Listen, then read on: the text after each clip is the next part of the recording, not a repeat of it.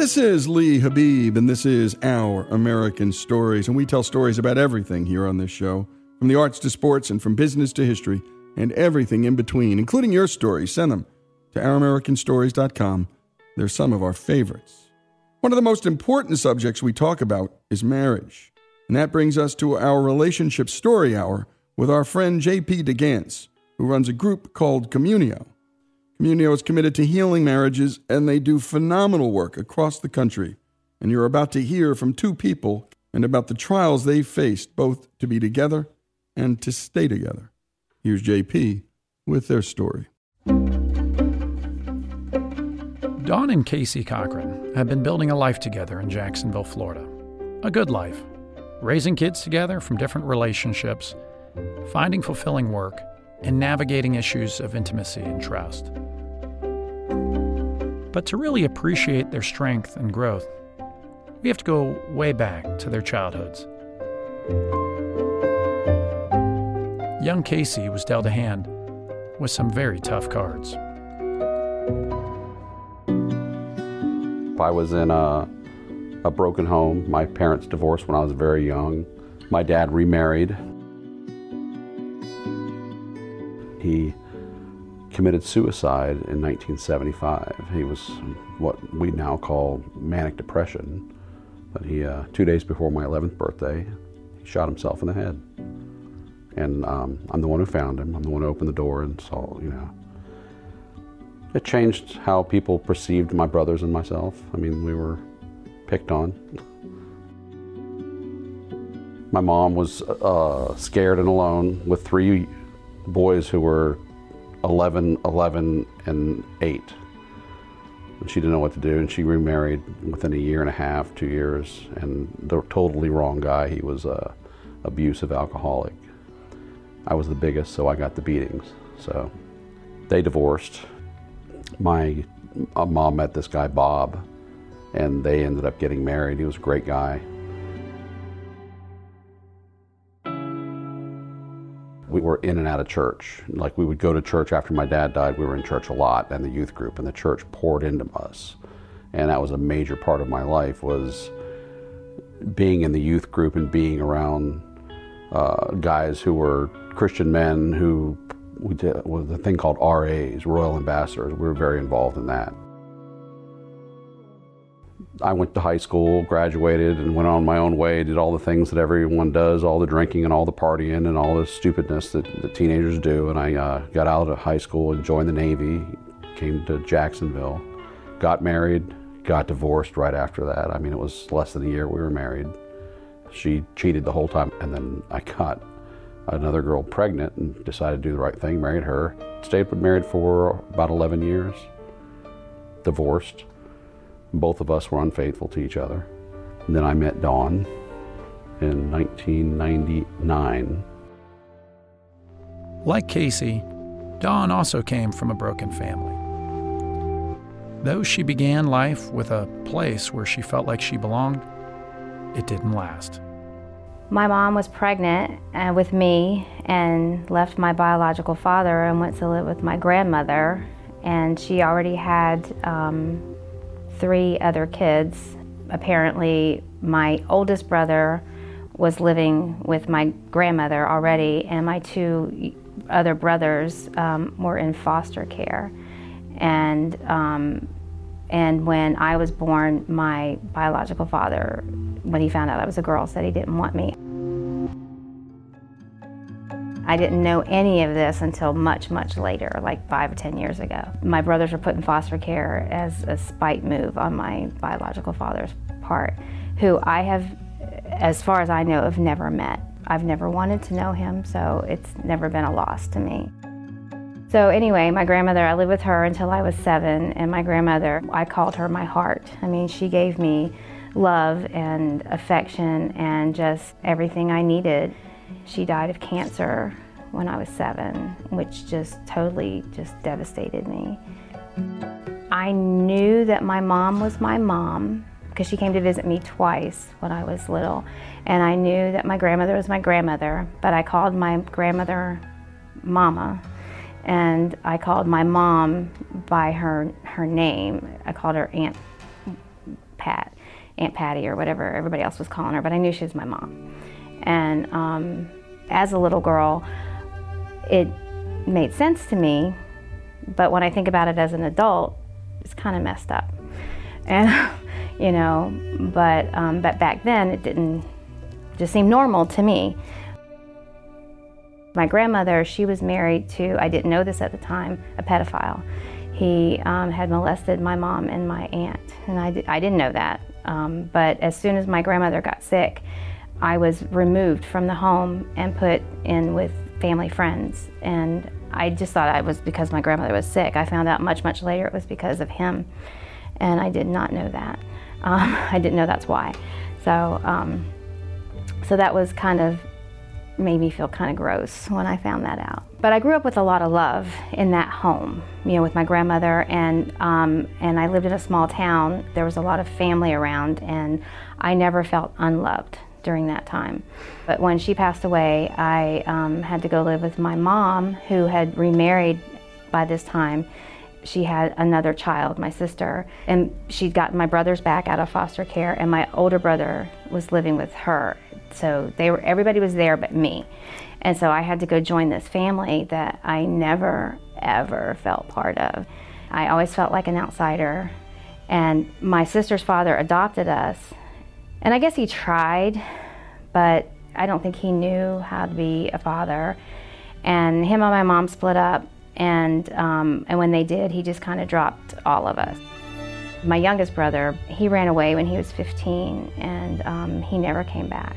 He's still gone. We don't know where he is. We don't know if he's dead or alive right now.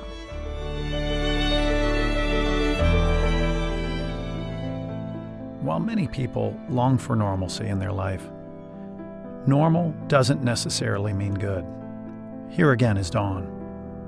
When my mom married my stepdad that she's married to now, I mean, things were normal. We had a normal life, because when she was married and divorced my dad, she would be gone, and my oldest brother would be in charge, and he was only 18, and he was in charge of 4 kids. And during that time, I was sexually molested, and nobody knows that. My mom never knew that. I never told my mom that. She, to this day, doesn't know. The only person I ever told was Casey. I mean, I didn't even tell my previous husband that. And, you know, so it was just nobody I ever told, you know, but my brother doesn't even know. I think if my brother had found out, he probably would, because it was his friend, he probably would have killed the guy who did it. I just felt alone. I just felt like I had nobody. I never felt like anybody cared about me after my grandmother died. And so I finished out high school, and it was okay. I met my ex-husband, and we dated and got married, and we were married for 13 years. We had a son. During that time, I was unfaithful to him before I had my son. And then I thought, well, okay, that was a mistake, and I was guilty, and I just can't do this again. And I tried to make it work, and that's when we had my son. Then I thought, this isn't working, and I left, because I knew that I would do it again. So I thought, I got to get out of here. I'm not the type of person that can be told what to do. He was just very controlling, and he was never abusive, and I thought life is too short, so I left.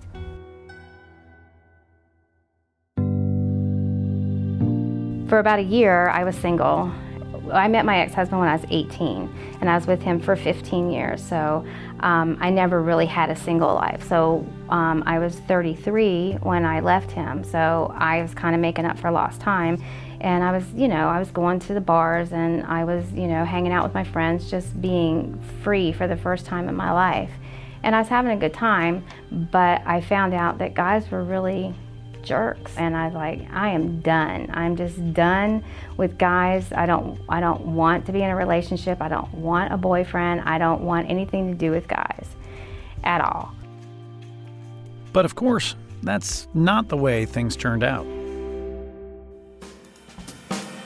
My friend wanted to go to this particular bar that old people hung out at. And I'm like, I don't want to go to this bar, but okay, fine, we'll go. And I had been to the beach the day before, and I was completely sunburned. And usually I would go out in jeans and a t-shirt or whatever and just be really casual, but I had to wear this dress because I was completely sunburned and I didn't want anything touching me.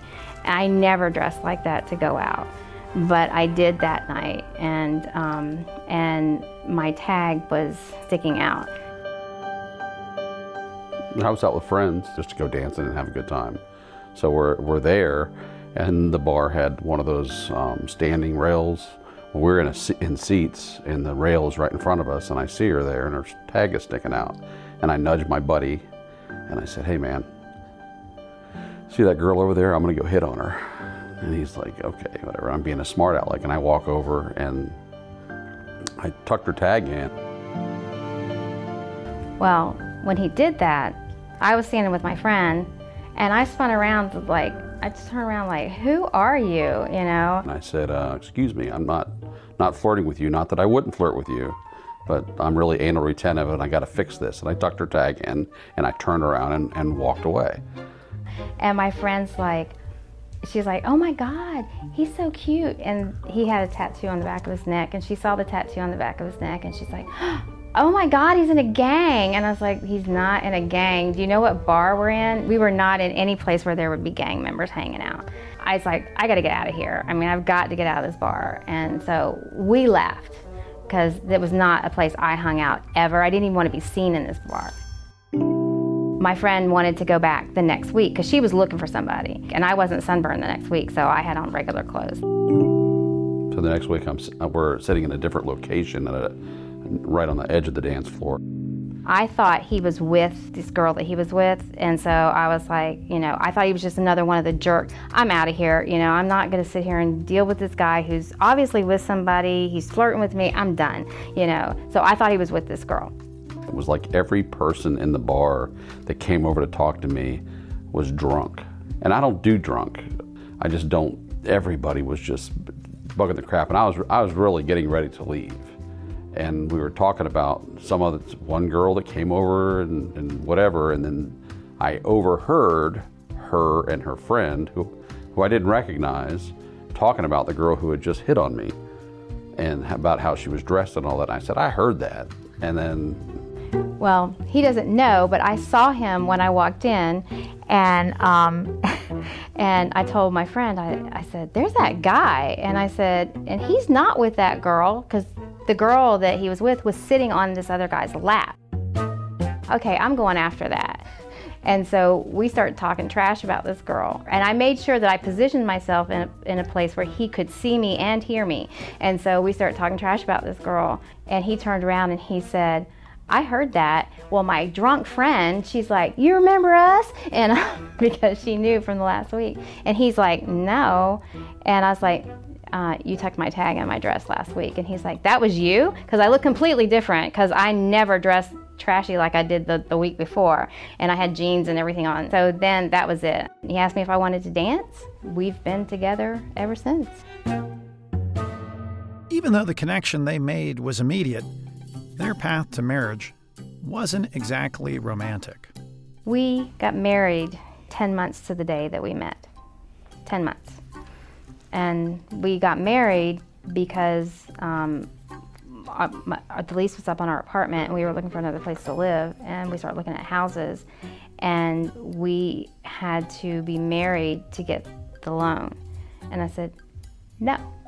I don't want to be married. I absolutely do not want to be married," because I thought marriage was just a whole sham, because I had been married, and I got married for all the right reasons. Thought I did anyway, and I was engaged for 3 years. I got married, did the whole big wedding. Thought I was getting married for life, and it didn't work out. And I'm like, I'm not doing this again. I'd just rather just live with you, and then maybe later down the road, if we're still together, then get married. But I'm not doing this. Somehow he talked me into it. I don't know how, but he did. He talked me into marrying him. And the Cochrans discovered what so many couples do.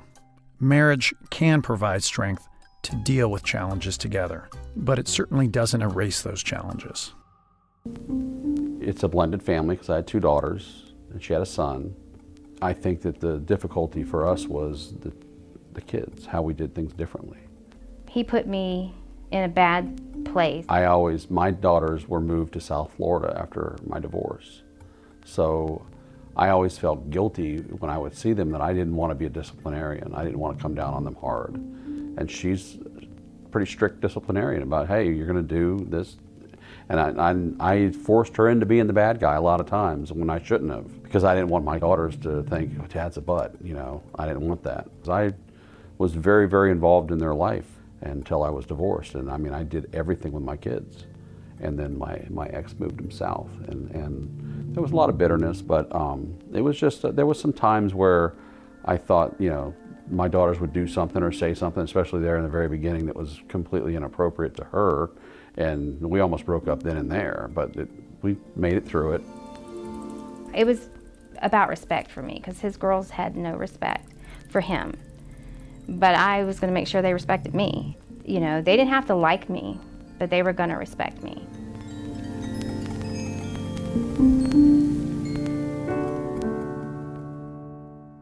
We've been hearing from Dawn and Casey on how they met and got married, and how, after that, they had to sort out how to be parents together to children from different relationships. They say being a mom is hard, but being a stepmom is probably harder, especially when you have forces fighting against you. And he wouldn't do anything, and it made me mad at him. And I'm like, okay, you've got to step up and be the dad, but he wouldn't. And so I said, okay, fine, you know, I have to do it. And it caused problems between us.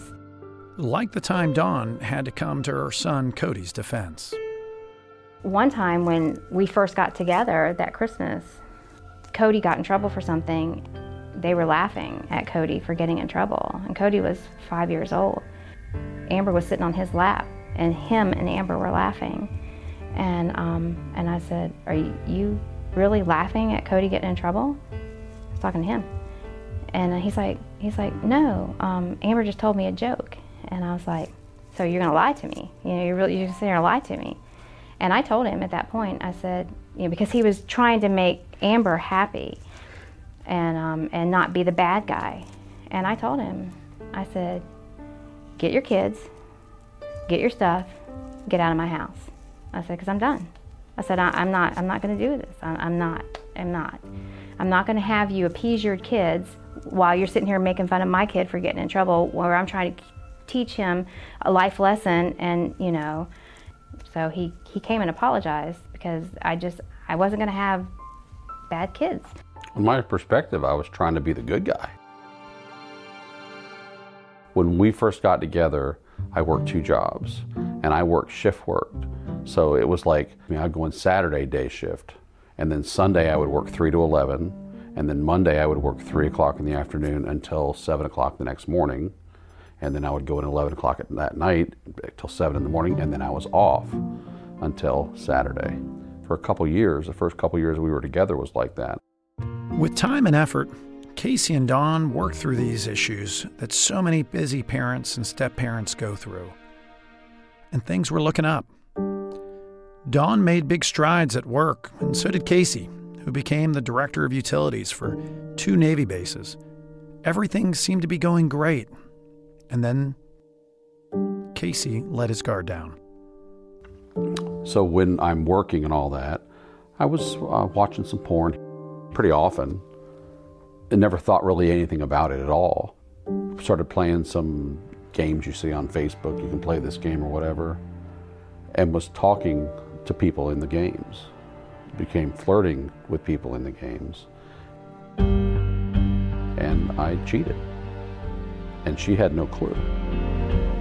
I was completely blindsided. I didn't see any of that coming. I mean, I was at home doing my thing, you know, and you know, keeping the house going, keeping the bills going, you know, while he's out, you know, working. I just thought he was, you know, traveling, doing his thing.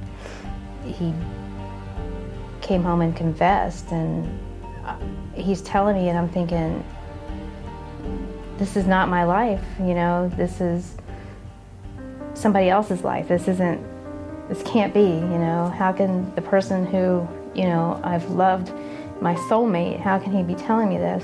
And I just was sick. I didn't eat for 3 days. All I did was cry. I went to my best friend's house the day that he told me. She asked me, what do you want to do? And I said, honestly? And she said, yeah. And I said, I just want to go home. I just want to go home, and I just want him to hold me, and I want him to tell me he loves me. And she said, then you need to go home. And I forgave him that night. The night he told me. And it wrecked her. I watched it wreck her in front of me. And it was the hardest thing I ever did, but it was also the most painful thing I ever did because of what I saw her go through. As we moved forward, she told me she forgave me, which I was in shock that she would forgive me. I thought that my marriage would be over, that our life would be over, and it's not what happened. We went to some counseling. The marriage counselor actually told us that we were way ahead of most people. Dawn and Casey may well have been ahead of others because of how aware they each were and how committed they were to making their marriage work. But even after their marriage counseling, Casey knew that something was missing. We were never, ever in church. I refused to go. I'd had a really bad experience with my ex-wife. It was around Christmas time. I wanted to go to church, and she was like, I don't need to go to church. I've never had to go to church before. Why? And I just begged her. We were sitting in the driveway, we were discussing this, and I was bawling, crying. And I know that I need to be in community, and I know that I need this. Just go. And we went to a Christmas service with a friend of hers. I never read the Bible. I never went to Sunday school. It wasn't me. So we went. I didn't like the church, but I told Casey, I said, okay, it's not that bad. I guess we can. He said, do you want to start looking for a church? And I said, okay, we can start looking for a church. So we went on the hunt. We went to more than a couple. We went to like 7 different churches. And Celebration was always at the top of our list, but for some reason, it wasn't the first church we went to. It was like God was saying, you need to visit these other churches before you go to your first choice. So we visited these other churches, and then when we visited Celebration, we never went to another church. As we walked in, there was nothing going on. We sat down in the sanctuary, and there was absolutely nothing going on. I think the house music was playing, and I looked at Casey and I said, this is our church. We joined this marriage empty nesters group, who were all fantastic people. The people who do our Bible study. They invited us to breakfast, and we're hanging out, we're having a really good time, and we just started talking about our lives and what brought us to the church and this and that and the other, and I just told him. Didn't even warn me that he was going to do it. I was in mid-bite, and I literally felt my food coming up. And that was the first time that we ever actually told anyone about any of this. We had held all this inside for 2.5 years, and it changed everything. It was like relieving pressure off of a wound or something. It was like, and we expected people to judge, I think, at least I did, but we didn't get judged, we got love. And it was just God's love pouring into us through all these great people. And here we are, and we're moving forward, and it's been 3 years. Everybody that I've talked to said, you have to share your story. You have to, because somebody's going to get a blessing out of this, and you need to share your story. And while you think it's just pain for you, your pain is going to help somebody else. And you've been listening to the story of Dawn and Casey Cochran, and my goodness, when she finds out about her husband's infidelity, this is not my life, and how she mustered up in her the capacity to forgive. Well, it revolutionized that relationship.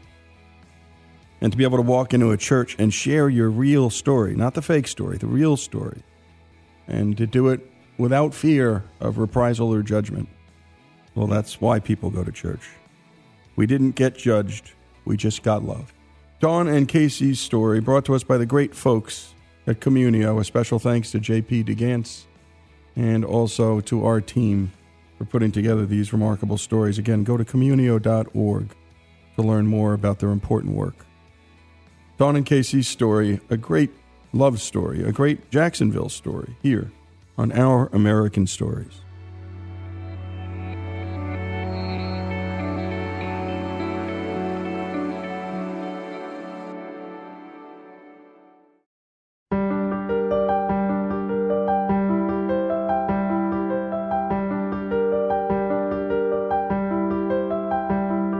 This is Lee Habib, and this is Our American Stories, and we tell stories about everything here on the show, and family is a big part of it. And we understand deeply that families all look different in this country and everywhere else. And today we're listening to an excerpt from Betsy Fassbinder's book titled Filling Her Shoes, a memoir of an inherited family. It's the story of her and her relationship with her stepson, Max. Here's Betsy. A few months before Tom and I were to be married, Max wandered into the dining room of the house we shared. I was sorting through a box of old photographs. Max tossed a bright orange Nerf ball, said nothing, and didn't look at me. His focus was completely on the ball. "Hi, bud. Nice moves."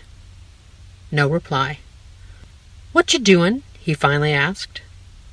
"Just trying to organize some of my pictures." In my months of living with Tom and Max, I'd learned to let Max come close on his own. If I crowded him or moved too quickly, he'd skitter away, his tolerance for closeness dissipating like so much water vapor. If I was patient, we'd often end up playing, laughing, and recently even snuggling on the couch with a book or a TV show. "Who's that?" he asked, peeking around my shoulder. "My mom when she was young." "What's she sitting on?" "A paper moon. They used to have them at fairs and carnivals. People liked to pose for pictures on them." "That's dumb. It doesn't even look like a real moon." "After the wedding, I suppose she'll be your Grandma Sylvia."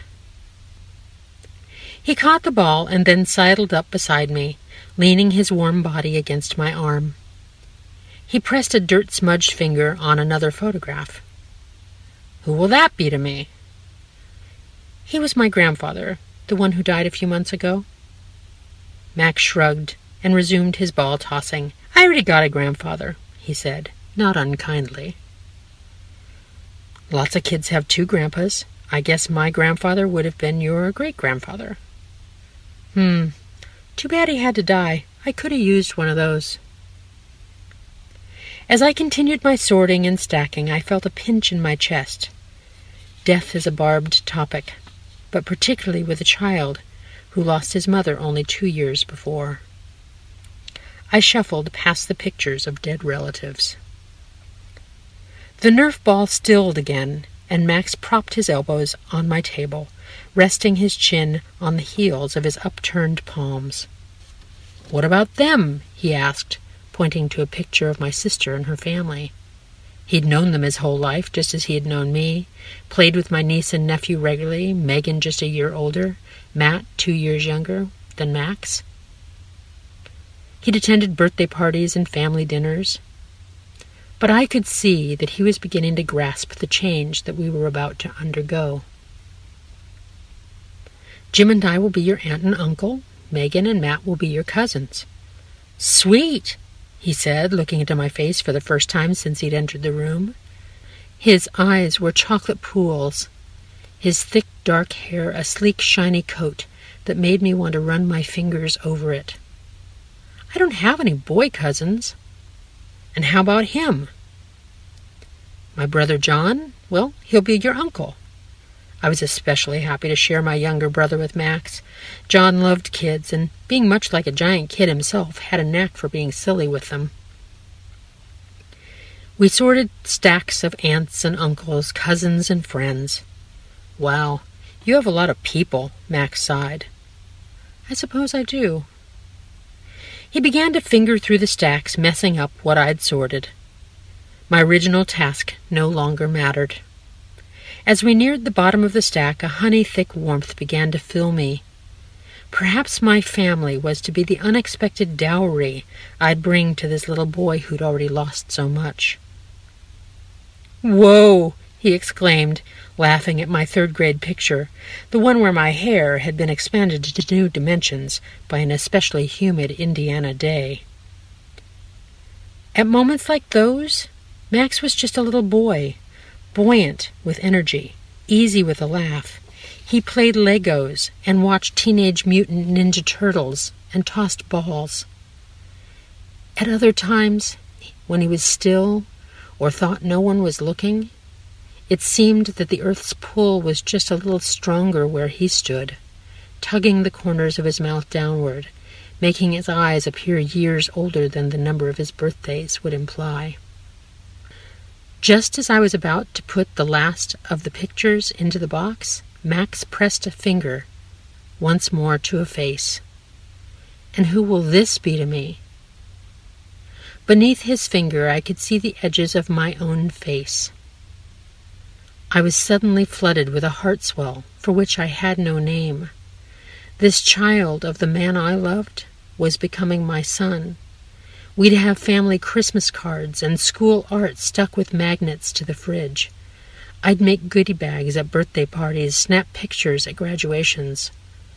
All these things I'd never allowed myself to want, thinking that perhaps my own history had left me too wounded to allow myself children of my own. I was becoming a mother, but without the benefit of a growing belly or a baby shower to prepare me. I should know the answer to his simple question. I should know how to say just the right, wise, magical thing. But I didn't. So I offered the therapist's cop-out question. "Well, what do you think?" Max shrugged, then looked away. And I knew it was my job to field this one. Jumbled words bobbed to the surface of my mind, like those triangle-shaped answers floating in the blue waters of a magic 8-ball. Finally, the image rose to the surface. "I'll be your second mom," I said. "Oh. I'm sorry that your first mom died. I liked her a lot." Silence floated between us. Then Max leaned against me, his chin still in his palms. "What should I call you?" he asked, not looking at me. I'd known him his whole life, and he'd called me Betsy all that time.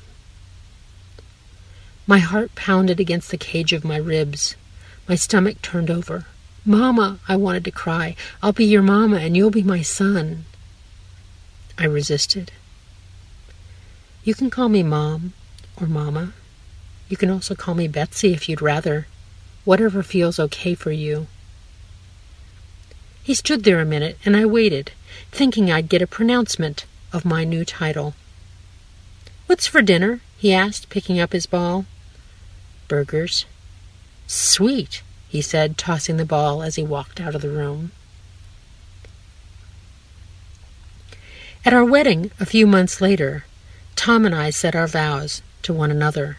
Then Max was invited to stand beside us, and I made vows to Max.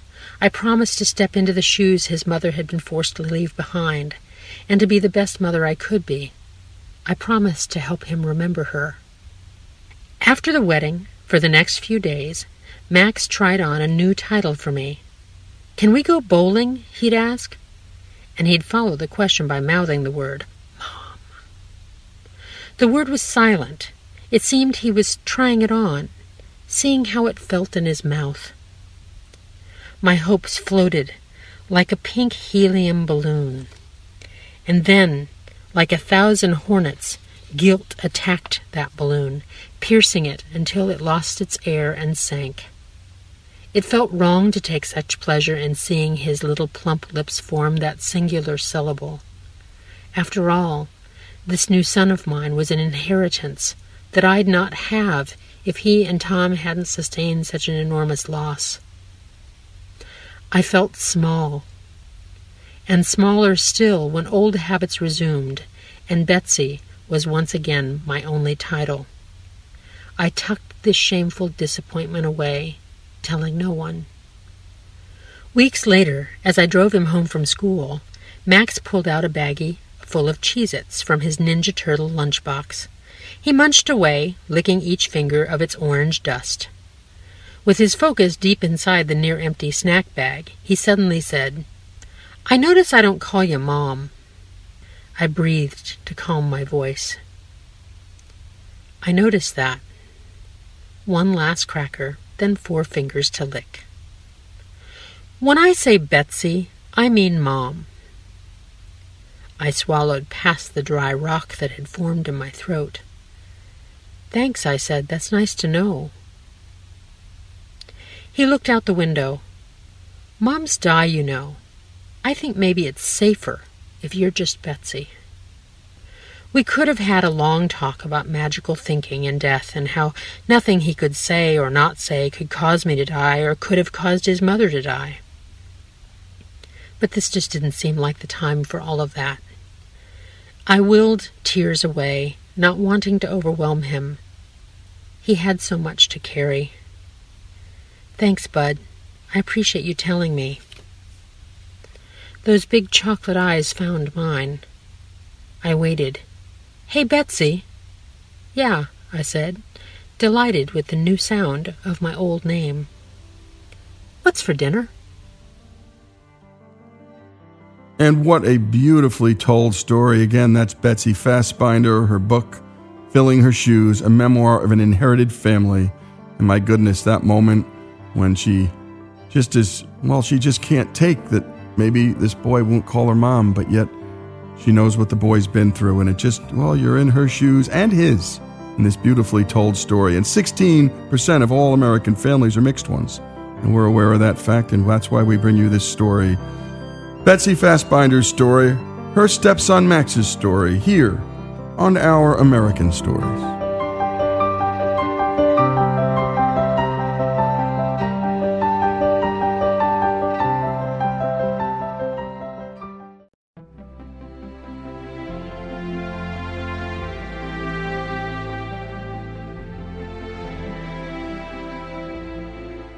This is Lee Habib, and this is Our American Stories, and we tell stories about everything here on this show, from the arts to sports, and from business to history, and everything in between, including your stories. Send them to ouramericanstories.com. They're some of our favorites. And today, we're sitting down with Adam Makos, author of great military history books, such as A Higher Call, Devotion, and his latest book, and what we're talking about now, Spearhead. Adam, I'm interested in how you got interested in World War II and who Clarence Smoyer was. My grandfather's got me interested, Lee. It was, I was a kid, and they used to take me to air shows and museums. They had both fought in World War II, and they didn't see combat. And so for them, World War II was fascinating. They were fascinated by the heroes who had won the war by the time they got into it. So they were able to talk about it. They were able to show me and my brother their photo albums. And they lit the spark in us that we thought World War II was cool, and we thought the men who fought it were the best Americans. And what we did to show our appreciation, we started a little homemade newsletter. And it eventually became a little magazine called Valor Magazine. And we would interview veterans, first our grandfathers, next the guy next door, and then guys in our city. And before you know it, we were kids in high school and then later in college publishing a magazine to honor people who were 4 times our age. In this case, a friend in college had told me about this local hero in his hometown. The guy was living in Allentown, and my buddy said, "Listen, there's a hero there from World War II who had fought as a tank gunner. He was one of our most decorated gunners, and he's living there in a row house in Allentown. Nobody knows he's there, not his family. They don't know what he did in the war. His neighbors don't." I didn't know much about armored warfare, but I knew there was something special about this guy because he had supposedly fought this duel in World War II that was said to be the most famous tank duel of the war. So one day I just went knocking, and Clarence Smoyer opened the door and invited me into his kitchen table. His family grew up in deep poverty. His father was away working for the CCC. His mother was a housekeeper. They lived in a house so you might say dilapidated, you could hear the neighbors on the other side of the wall. So he grew up poor, and Clarence, when he would come home from high school, whereas other kids would go to football practice or they would go hang out at the movie theater, Clarence came home and one of his classmates, her father was in the candy business. So he went to that man and he said, I'd like to sell candy. And so Clarence would take a box of chocolate bars, Hershey's and all those, and just like a ballpark vendor, he would go door to door at night. Again, he's a 14-year-old kid selling candy bars to try to help his family. And that's where he developed that protective nature. And he also developed a little bit of a selfish nature in one sense, in that he believed that no one was going to help him, no one was going to look out for him, and he had to take care of his family because no one's going to help us. Clarence Schmoyer was a member of this Spearhead division. Now, he was a 21-year-old gunner at the time. He's a tall, lanky kid with blonde hair, quiet. I always said he was a gentle giant, and I was always amazed that he was a great tank gunner. But one of the reasons he lived in obscurity was partially because he chose that, and partially because he was in an obscure unit. The Spearhead Division during World War II is very little known. It's called the 3rd Armored Division, and a lot of people confuse it with Patton's 3rd Army. 3rd Army is a big unit. The war reporters are tagging along, and they're sending back the dispatches. Patton is charging out of France. Patton is doing this. Patton slapped the guy. You know, the whole unit is being tracked. 3rd Armored Division was a unit known for breaking through the enemy lines and then running in radio silence, just like a submarine, behind the lines, sowing chaos. And so the reporters weren't sending back dispatches. This unit was just creating mayhem. It lost the most tanks of World War II of any American unit. It lost more men killed in action than the 101st Airborne or the 82nd Airborne, and nobody knows its name. Amazing. And talk about tanks before we go anywhere else. You know, Patton, this was his specialty in World War I. I think it's why he got the high command in the European theater, because of his tank knowledge and the importance of tanks. Talk about tanks, their importance, and who are these guys inside the tanks? We know a lot, I think, about the guys inside submarines, but I always felt like a tank was a submarine above ground, and everybody was gunning for it. Who are these men? Is it a volunteer mission to be inside these tanks like it is for subs? How does it all work? You know, in the early days it was, but then after a while they started putting guys in it, whether they liked it or not. Especially in the late war, you almost had to be forced into a tank. Thing is, the Sherman tank is such a beautiful machine, we always think it's invincible. But you're right, it's like a submarine that can't hide. And in the early war, our Shermans were a fine tank. When they went into the African campaign, the British were using them before us. And they reported great results. You've got 5 men in that machine, a gunner, a loader, a bow gunner, a commander, and a driver. So it's a tightly packed unit, a band of brothers in an American tank. The trouble was, by 1944-45, we took those same Sherman tanks that had been fighting in Africa and we sent them into Normandy. And there they encountered this German tank called the Panther. And this thing had a bigger gun and it had massive armor. And by 1944-45, there was almost a rule. You need 7 or 8 Shermans to tackle one Panther or Tiger tank of the enemy. Well, Clarence was at first a loader in the tank, and he loved it because he didn't want to hurt anybody. He wanted to get through World War II without taking a life. Never even liked to hunt rabbits as a kid because he'd have to kill them. And so he was happy to just shovel the shells into the gun and let somebody else pull the trigger. Now, when the unit was training up on the English seacoast, they said, now what happens if our gunners get knocked out? The loaders need to know how to shoot. So Clarence and the other loaders were all put in the gunner's seat. They were given a competition. You have to shoot at a target 1,000 yards away up on the coastal bluffs, and we're going to see who's the best loader turned gunner. And Clarence nailed this thing 8 times. And his crew received a big magnum of scotch as a reward, and they all drank that night, and they said, someday you are going to be our gunner, because like it or not, you have a talent. And so after the heavy losses in France, when they were charging through Belgium, again, gunning for the German border, Clarence was put in the gunner's seat. And this reluctant warrior is suddenly given the most responsibility on the tank. Because if you miss, that means your enemy gets to hit you. And statistically, when a Sherman tank was hit, one man was going to come out dead, another was going to come out wounded. So Clarence, the reason he was such a great gunner wasn't because he hated the enemy. It was because he loved the men inside that tank, his family, he called them. And he knew if he missed, one of them were going to come out dead, another wounded. He was 20 when he went on that ship over to England. He came in about 3 weeks after D-Day, entered the hedgerow fighting, led the breakthrough out of France. It was a harrowing job. I mean, when we talk about selflessness, every time his commander would come back from the briefing, he had a pipe, and the pipe in his mouth would be bouncing up and down because his teeth were chattering so badly. Every time these guys got in these tanks to go charge forward toward the Germans, they were terrified. But guys like Clarence, they embrace that, well, there's that biblical verse which says, who will go forth for us? And then the answer is, send me. Clarence embodied that. It was that idea that, well, somebody has to, so send me. Somebody has to protect the guys behind us in the column. Somebody has to go first, leading the way, being the first tank over the hill, the first tank around the bend. When leading is oftentimes a death sentence. For Clarence, his first taste of responsibility was at Mons, Belgium. We had broken out of France, and we found out there's this German army running back to Germany. So the Spearhead division was given orders, turn on a dime, go north, and lay an ambush for them. So they did, and they beat the German army there, and you've got 100,000 or more Germans coming toward you, and we parked our tanks around the various roadblocks. Clarence's tank that night was coiled up. They would park 5 tanks in a fan, and a German tank that night blundered into their position in the dark, and it parked right next to him. He's in the gunner seat. He's got a German tank idling next to him in the dark, and his commander, a young man named Paul Faircloth, came up. They were all trying to catch some shut-eye, and Paul said, okay, we've got to shoot. And Clarence threw this fit because he didn't want to shoot in the dark when this enemy tank, even though he could hear it, even though he could almost touch it, he knew if he missed, he was going to hit the tank on the other side of him. And the tank on the other side of that German was American.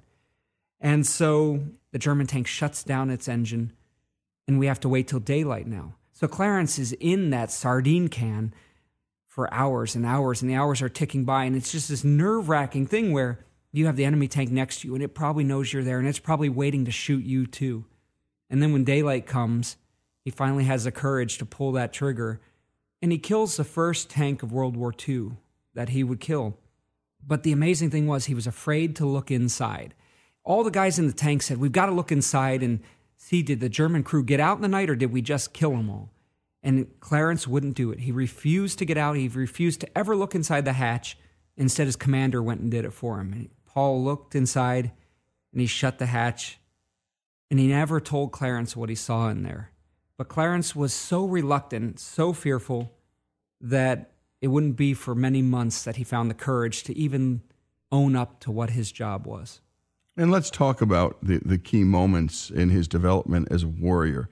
Talk about a few of them. Tell a few stories about Clarence's progression from a reluctant warrior and a loader to this leader and this fighter.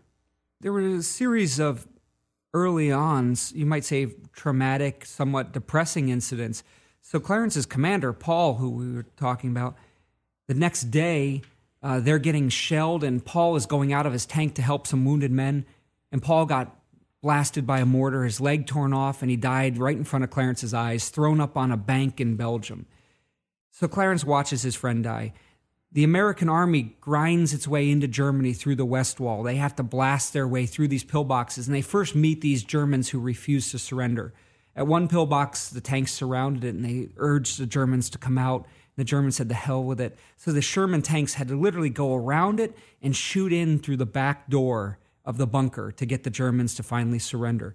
So he had to see that. He had to battle his way through the West Wall.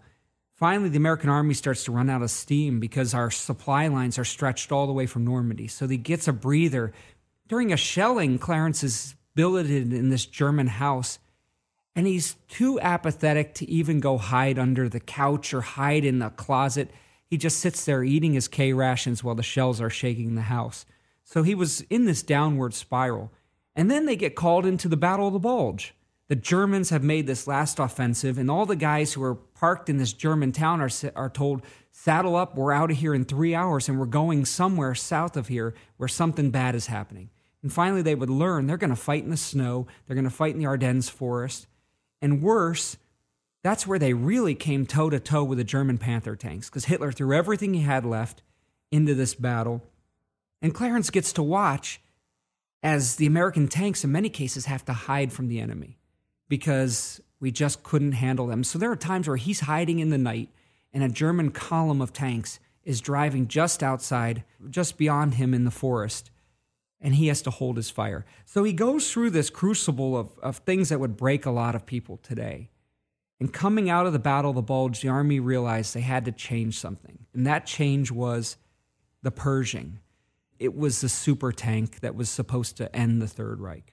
Well, Clarence is given one of the 20 Pershings that come to the European theater, and it's untested. They just decided, we're in such dire straits, we're going to test this thing in battle. So his talent was recognized. He's given this tank.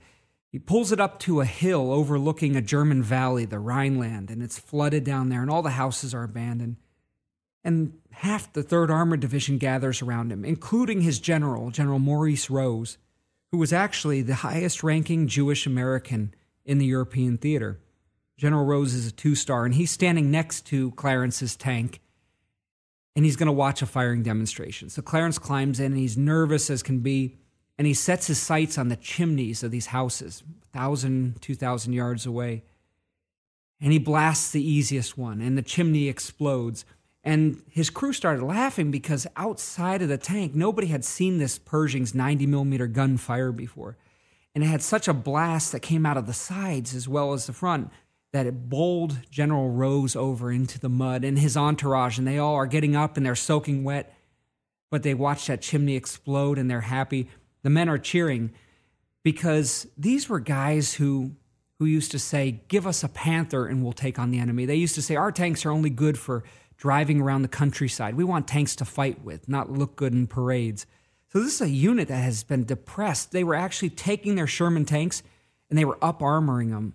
Just like our Humvees in Iraq, they were taking armor off of German tanks that had been knocked out and welding it to the front of our Shermans. They had been taking sandbags and putting them on the Shermans. They had been taking concrete and making concrete armor on the Shermans. That's how terrified they were. Suddenly they're watching this Pershing tank, the only thing that can go toe-to-toe with the German tank, and they know there's hope. And the 3rd Armored Division set its sights on a city called Cologne. And the significance of Cologne was that we had to get a bridge across the Rhine. We had to get into the heart of Germany and end this thing. And the Rhine was like this natural barrier. So the 3rd Armored Division sets out fighting through the little Rhineland towns, approaching Germany's 3rd largest city. And Cologne was known as the fortress city because Hitler had ordered it defended to the last. And we knew we had to conquer this block by block, and it was going to be the biggest urban battle of the European War. This is where Clarence really stepped up because he's got the Pershing and he's put in the front.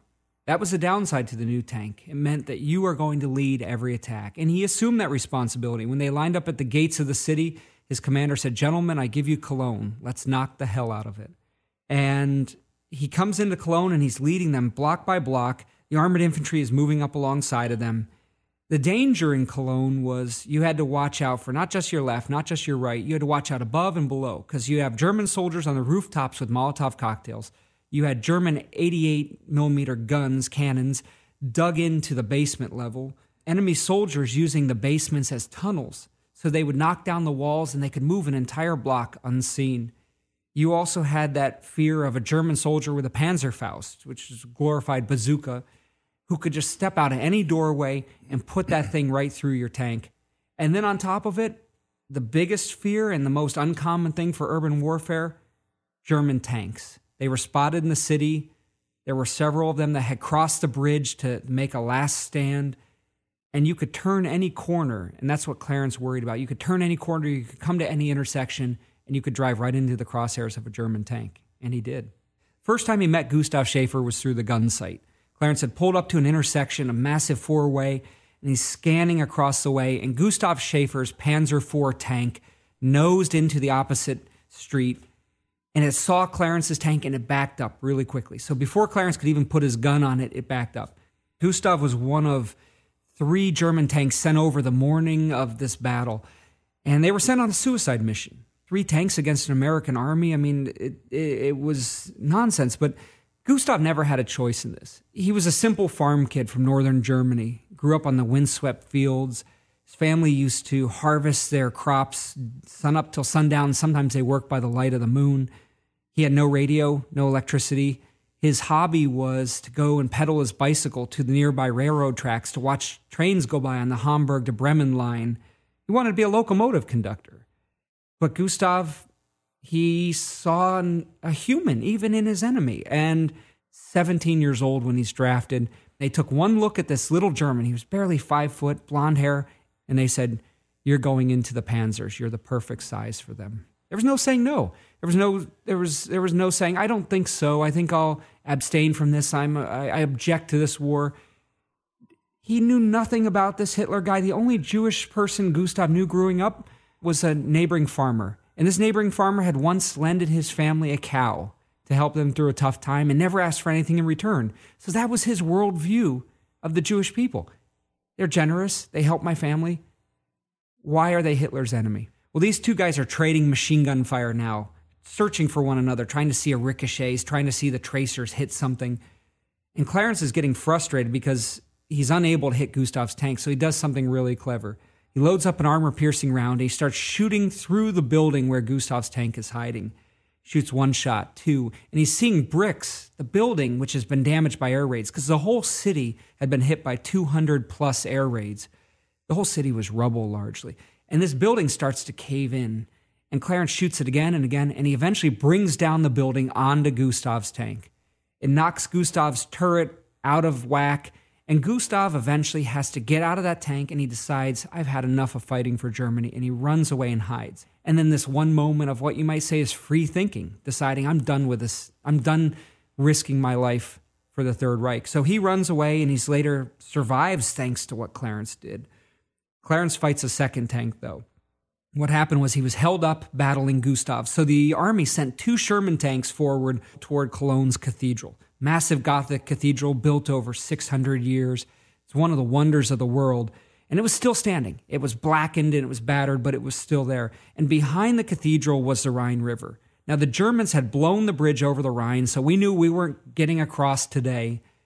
But we still had to win the battle. And we knew once we reached the cathedral, you've reached the Rhine, Cologne is ours. And these 2 Shermans are about to seize victory when suddenly the right one gets hit and the left one gets hit by an unseen German tank. There was a Panther tank hiding in a tunnel, and it ambushed both of them. You see the commander of one of these tanks, Karl Kellner, comes out. He's a young man from Sheboygan, Wisconsin. He's got glasses. He had just gotten a battlefield commission a few weeks earlier. He had a fiancée waiting for him back home, and he rolls over the turret with his leg missing, and he bleeds to death right in front of their eyes. So in the last hour of the battle, there's a tank out there still killing Americans. And Clarence's crew is given the call. They hear the call come out on the radio. Can anybody deal with this Panther tank? Because it pulled up and it parked in front of the cathedral. The ultimate metaphor, really. You have this place of faith and worship, and then you have this enemy who is parked in front of it saying, "We're going to keep you from this, and we're going to fight to the last round." They were fanatics. A lot of German soldiers were now swimming the Rhine. They were surrendering in droves, and these guys decided to fight to the end. And Clarence's crew came up in their Pershing, and they fought this incredible duel with this German Panther. Clarence's Pershing starts coming up a parallel street, ready to breach the intersection and come face to face with this Panther. The Panther's gun turns and is facing the empty intersection where Clarence's tank is coming.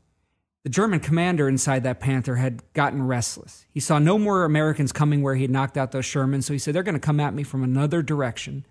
And so he aimed at this empty intersection.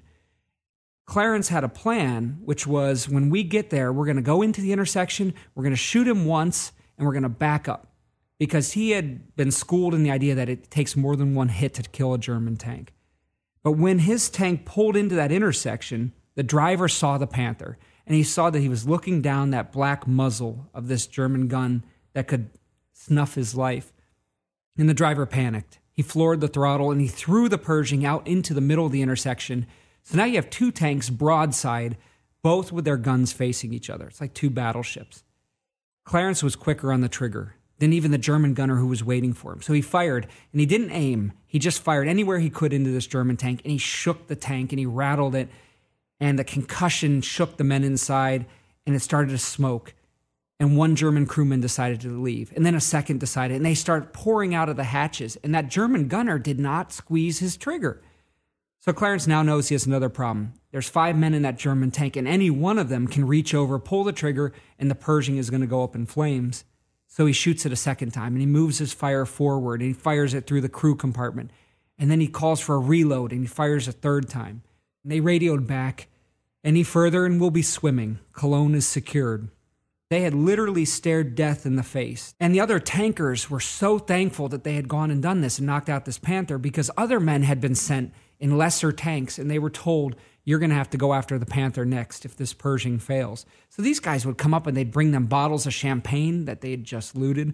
One crew came up and they said, you saved our lives. And Clarence said, well, I really saved my life, and yours was just along for the ride. He was kind of self-effacing like that, but He became a 21-year-old corporal from coal country, Pennsylvania, who conquered a German city, like Napoleon. And next thing you know, it's in the newsreels around the country. And Clarence's family was called to the movie theater because they would always play the newsreel right before the main picture. And sure enough, his mother and father, for the first time in their lives, they were so poor they had never been to the movies before. They sat in the theater and they saw the desperate fighting in Cologne, and they heard the newscaster, and then they saw their son come up out of the turret, and they said, my God, he's alive. After vanquishing the Panther, Clarence was hailed as the hero of Cologne and nominated for the Bronze Star. Tell us how he lost that award. It's a really interesting story. He was nominated for the Bronze Star. His commander, Bob Early, who commanded the tank at that time, he got the Bronze Star. 2 days later, Clarence was wandering the streets, and there was a bunch of German kids there. There were still 40,000 people living in the city, 40,000 civilians. And these German kids saw an American coming, and the fear had been gone by then. We weren't going to cut off their ears, as they were told. And these kids came up to Clarence, this gentle giant, and they started begging for bubble gum. And Clarence was standing there, and their mother was sitting on the steps of their ruined house, and he saw these 3 or 4 kids, and he gets down, and he says, guys, I don't have any gum. I don't have any gum. And they're still tugging at his shirt and his legs. And he stands up, and he empties his pockets. He's showing them, I don't have any gum. And finally, he's shooing them over to their mother. He's got his hand on their back, and he's pushing them to their mother when the MPs come around the corner in their Jeep. And they pull up the Jeep, and they say, we got you. You're fraternizing with a young woman and 3 or 4 kids. You're talking to the enemy. And that was a no-no. A couple days later, Clarence's commanding officer comes in, and he says, I was so proud of how you knocked out that Panther tank. I was so proud of you when you did that amazing gunnery display for General Rose, and now you go and do this. And it was absolute, utter nonsense. It was that sort of elitism that you see sometimes. Adam, I'm interested in what happens next. The battle at what was called the Nazi Fort Knox. Well, the 3rd Armored Division, again, had been leading the way since France. There were 2 heavy armored divisions, the 3rd and the 2nd. The 2nd was called Hell on Wheels, 3rd is Spearhead. Eisenhower and the brass are trying to figure out, how do we end the war? What's the heart of Germany? Is it Berlin, where Hitler's hiding out? Or is it the Ruhr Valley, where Germany's producing all their munitions and their coal and their steel? And they decided to leave the symbolic victory to the Russians. Let them take Berlin. We're going to take the Ruhr. So they sent Spearhead. Now, this is after we leaped the Rhine. They sent Spearhead up from the south. They said, we're going to encircle the Ruhr pocket. Hell on Wheels is going to come around from the north. We're going to come up from the south, and we're going to pincer them, and we're going to seal the Ruhr, and we're going to end the war. To do so, though, the 3rd Armored Division had to make an epic drive. They went 100 miles in 24 hours behind enemy lines. We're saying through German villages, through German autobahns. The German soldiers on the side of the road would just look up and drop their rifles because they'd see this American armored column just racing at full speed right past them. It was awe-inspiring. So after running radio silent for 24 hours, the Spearhead Division reaches a city called Paderborn. Paderborn was the gateway to the Ruhr. It was the city that all the communication and rail lines flowed through to reach the Ruhr, so we had to take this place. The downside was it was the home of the German armor schools. It was the Nazi Fort Knox, as they called it. The SS trained their tankers there. The Wehrmacht trained their tankers. They tested their new tanks, and those men would be coming out to fight. And in a sad twist of fate, General Rose, who was leading Clarence's division there, he was always out in front, like Patton. And he got ambushed. The night before the big battle for the Nazi Fort Knox, a bunch of German tanks had hidden in a field, and they ambushed his column, and they wiped out this American column. And when General Rose tried to surrender to one of the German tankers, when he tried to lower the pistol belt from his hips, and the German in the tank who was holding a Schmeiser machine gun thought Rose was going for his gun, and he pumped him full of 30 bullets, entire magazine into General Rose. So General Rose became the highest-ranking Jewish American killed in Europe, highest-ranking officer, and this is on the eve of the battle for the Nazi Fort Knox. This takes place on April 1st, 1945. It was Easter morning, and it was almost a scene right out of, I think of like Braveheart, where William Wallace is about to rally his troops for that first battle, and he gives that speech about freedom. And in this case, this was real. The tanks lined up on this hillside overlooking Paderborn, and the sun is rising behind them, and a chaplain is going from tank to tank, giving a blessing. And the men are taking off their hats. They're coming out of the turrets. Some are coming down to the ground and kneeling in the soggy ground. And he blesses each of the tanks down the row. And that's where Clarence looks at all these guys, and that's where he kind of came to that final epiphany, and that is, they're all my family. And he's going to lead with the biggest gun, with the biggest tank, and he knows he's going to be the biggest target. And so they charge across this field into the teeth of the German tanks who are guarding what was called the Paderborn rail yard. And it's this amazing battle where Germans were hiding in the shell holes, and these are SS men. These are a lot of the most fanatical Germans. They were the only ones who'd still be fighting at this point. And Clarence is getting fire from the rail yard itself. The German tanks are picking them off as they're charging across the field. Clarence's unit started with 15 tanks.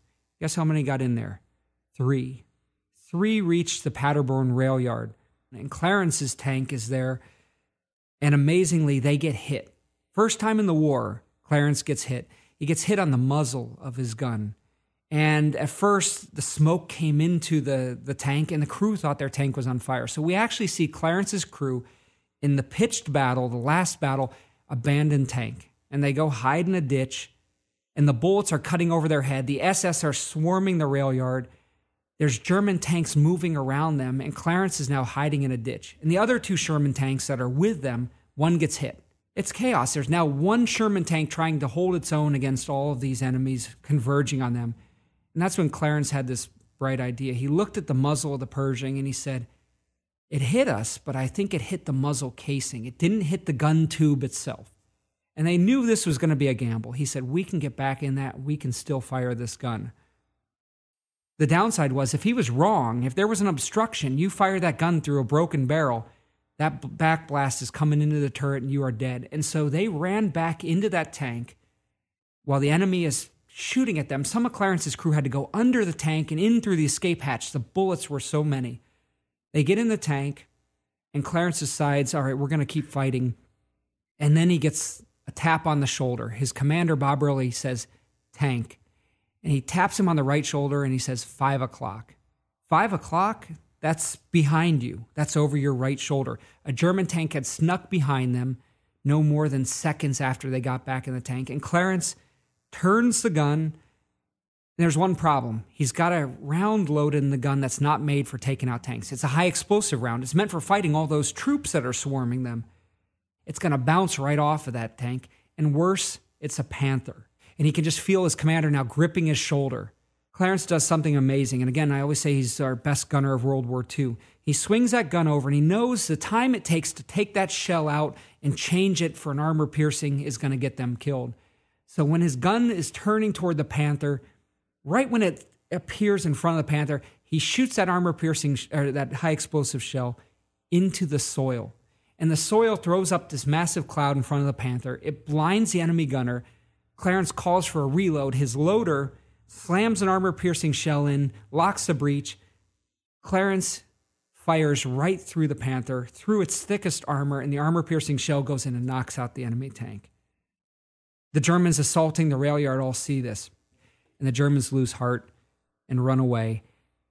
And the battle is saved. The rest of the American forces make it into the rail yard. They take Paderborn. They take the Nazi Fort Knox. And that day, Clarence, for the first time, he looked inside the tank that he had destroyed. And for the first time, he owned up to the fact that he was an American tank gunner. Talk about coming home What was that like, from facing that kind of intense battle day in, day out for quite a while, coming back home, reintegrating with the world and life? Talk about his life after the war.